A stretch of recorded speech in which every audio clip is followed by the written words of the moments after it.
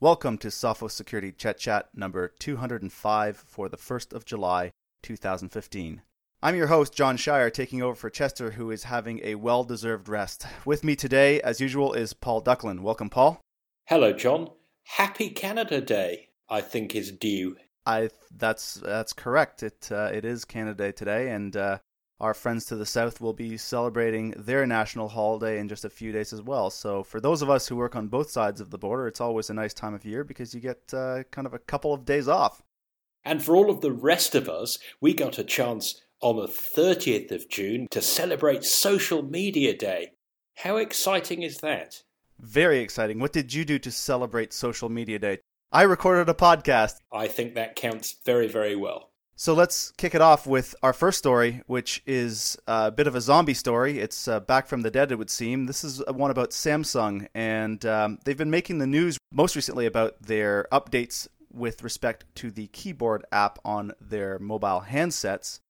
This time they're back in the news. It would appear that Samsung has a bespoke software updating app on their own hardware that is doing something a little peculiar to the Windows Update. Yes, my understanding is that, just in case you didn't know what this program did, I believe it's called disable_windowsupdate.exe. To avoid Microsoft updates suddenly pouncing on Samsung's own updates and maybe conflicting with them, it seems that they turn off Windows Update. At least they turn off the automatic flavour of updates if that's what you've chosen, apparently without telling you. Now, my understanding is Microsoft was not very happy about that, figuring this is not a good idea, chaps. And it did strike me as a terribly lazy way of avoiding conflict. Because surely if someone realises Windows Update hasn't run for a while, if they're a well-informed user, they're going to go and do a manual update anyway, and the conflict you're so afraid of is going to happen regardless. I agree. I think and part of the reasoning behind Samsung's decision to do this was that they didn't want the Windows generic drivers to be conflicting and possibly disabling or harming their own proprietary drivers for their own hardware. You know, when you think of it in those terms, okay, maybe it makes a bit of sense. It just doesn't seem to be the right way to be handling this problem. If you think that there's a potential problem with the Windows drivers, shouldn't you maybe be addressing that with Microsoft themselves as opposed to just binning the whole process altogether? You're right. Some way of saying to Microsoft Update, no, this driver is the one that the user really does want. It does seem a bit of an irony. The example that was apparently given by one of the Samsung support guys, now this could be a mistake by the support guy for all we know, but was, well, you know, you might have USB 3 and then the Windows generic drivers will come along and they won't work properly. It strikes me that having your high-speed hard disks work at 30% of their maximum speed is a small price to pay for not missing out on important security updates that could let crooks into your computer. Yeah, no kidding. I think we both agree that there's probably a better way of handling this particular conundrum of drivers maybe misbehaving, and unfortunately Samsung has not found it. No, and I think this is going to become even more important as Windows, as well as other platforms like Linux, go towards the rolling update model. I think coders, people who are updating their own software, are going to have to remember it's not all about them. It's actually about the ecosystem, and when you're doing updates, you can't rely on your updates happening in some kind of vacuum that will be nicely separated or well distant from everybody else's, because the pressure is on all of us to update more frequently because the crooks are getting more vigorous. Absolutely. And in some other updating news this week, we have our good old friend Flash coming back into the news with a bulletin, the Adobe Security Bulletin APSB 15-14, which was issued last week. So we haven't seen Flash in the news for quite some time. It used to be sort of the de facto tool or vulnerability of choice or exploit of choice for the cybercriminals out there. And it seems to have gone a little bit quiet. But yeah, we're seeing it again. What's your take on this? Normally, you'd expect an update from Adobe just once a month, on the second Tuesday of the month. This one wasn't on the second Tuesday, therefore it was an emergency update. And apparently, the reason for that was that the limited targeted attacks had been seen. Usually that means one or two crooks or maybe some what you might call state actor groups are actually using a new vulnerability to be able to get into just a few computer systems. And so out comes the patch. Unfortunately, and just following on from what we were saying earlier about the vigor of the crooks, within a week, it looks as though crooks had taken this vulnerability mainstream by building it into an exploit kit. So, within a week of this update coming out, exploits using this vulnerability are now essentially available to the highest bidder.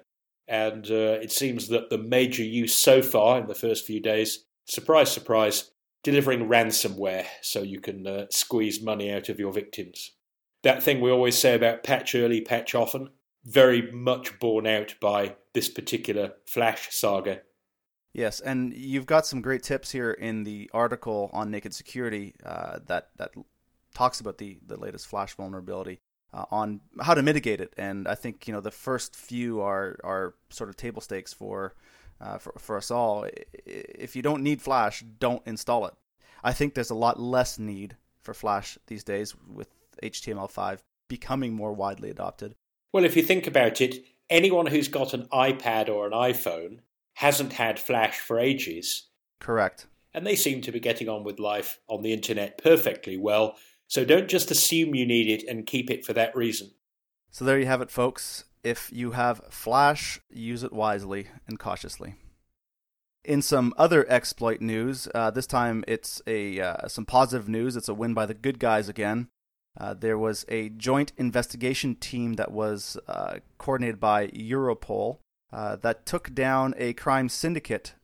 They believe that these the people that were responsible for the deployment of the Zeus and SpyEye banking Trojans were the ones that were caught in this particular dragnet, which is, as we've seen lately, there's been a slow and steady trickle of the bad guys getting caught by the good guys. Yes, and in all the cases that I've read about recently, it's not just like, oh gosh, we found the guy who nicked your car and, he lives in the same town as you and it's all localized. These things have all involved multiple jurisdictions, investigators from multiple countries, multiple simultaneous raids on multiple addresses, arresting several guys at the same time. Yeah, that's just it. I think if you look at the countries that were involved in this particular bust, Estonia, Latvia, Moldova, Poland, Ukraine, would have been countries that we may have, a few years back said, hey, those were some of those safe havens for cyber criminals. But it's just great to see that even those countries are participating in these investigations. One of the things I took away from this particular bust and some of the other ones that have happened in the last year has been, it seems that we're also getting the guys at the top as well as the foot soldiers. Now we're also getting the heads of the pyramid, if you will. Like that Blackshades chap that you wrote about just last week. He was arrested some time ago, but he has actually now pleaded guilty, hasn't he? He's the guy who wrote the remote access Trojan that basically would let you take over other people's computers, spy on them with their webcam, do all kinds of devious and dirty stuff. He got what? He got 57 months in federal prison, and I think that's starting to become quite the deterrent for people who might be thinking about getting into this line of work, whereas in the past it might have been more of a slap on the wrist because we just didn't know what to do, or we didn't have the laws on the books to deal with these guys. The fact that there's a serious economic cost, that there's the well-being of the people who are the victims and so forth, all of that the courts seem to have got their heads around. So that idea that, hey, this isn't a real crime because you're not in the victim's face.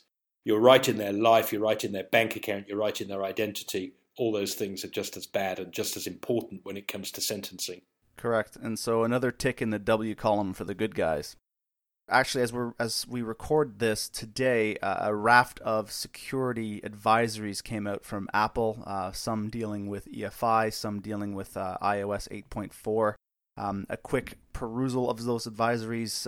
I saw a bunch of RCEs, or remote code executions, in there, a lot of CVEs being addressed. So if you are an Apple user out there, I do suggest that you go out and get those updates as soon as possible as well. Yes, you sent those all to me just before we started recording. I was actually using my iPhone and scrolling through them, so you don't get an awful lot on the screen. And by golly, it took me quite a while to get through the bulletins, both for OS 10.10.4 and iOS 8.4. And I had exactly the same reaction as you. Wherever I looked, I kept seeing remote code execution and things like information disclosure out of the kernel, which usually means you can work out memory addresses that are supposed to be disguised through address space layout randomization. So that makes other vulnerabilities easier to exploit. I was also surprised, well, perhaps not surprised at what sort of a lineup there is between the fixes going into iOS and OS 10. An injury to one is definitely an injury to both, it seems. So you said it earlier, I'll say it now, patch early, patch often. It doesn't just apply for Windows or Flash. It applies to all of your software as well. Even Apple devices. Even Apple devices. Oh, by the way, John, the funky thing I saw is that there's an EFI, that's the firmware, the sort of mini operating system that runs before the whole Mac or these days Windows computer boots. They even have those on Linux, Paul. I've heard of Linux. That's the thing with the penguins, isn't it?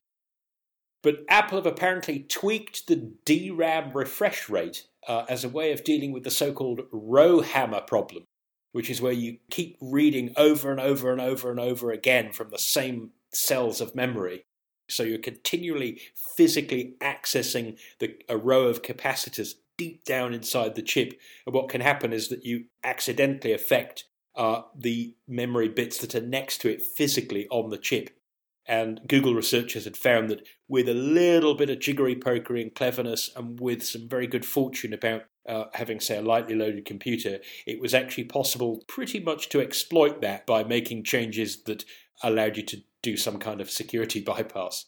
So Apple has tried to tighten up the way that your memory operates to protect against a rather abstruse sort of security problem. Well, good on them. With that, I will conclude Sophos Security Chetlist Chat number 205. For this and other security news, please go to nakedsecurity.sophos.com. For our podcasts, you can subscribe to them via RSS, on the iTunes Store, via the TuneIn app, and at soundcloud.com/sophosecurity. And until next time, stay secure.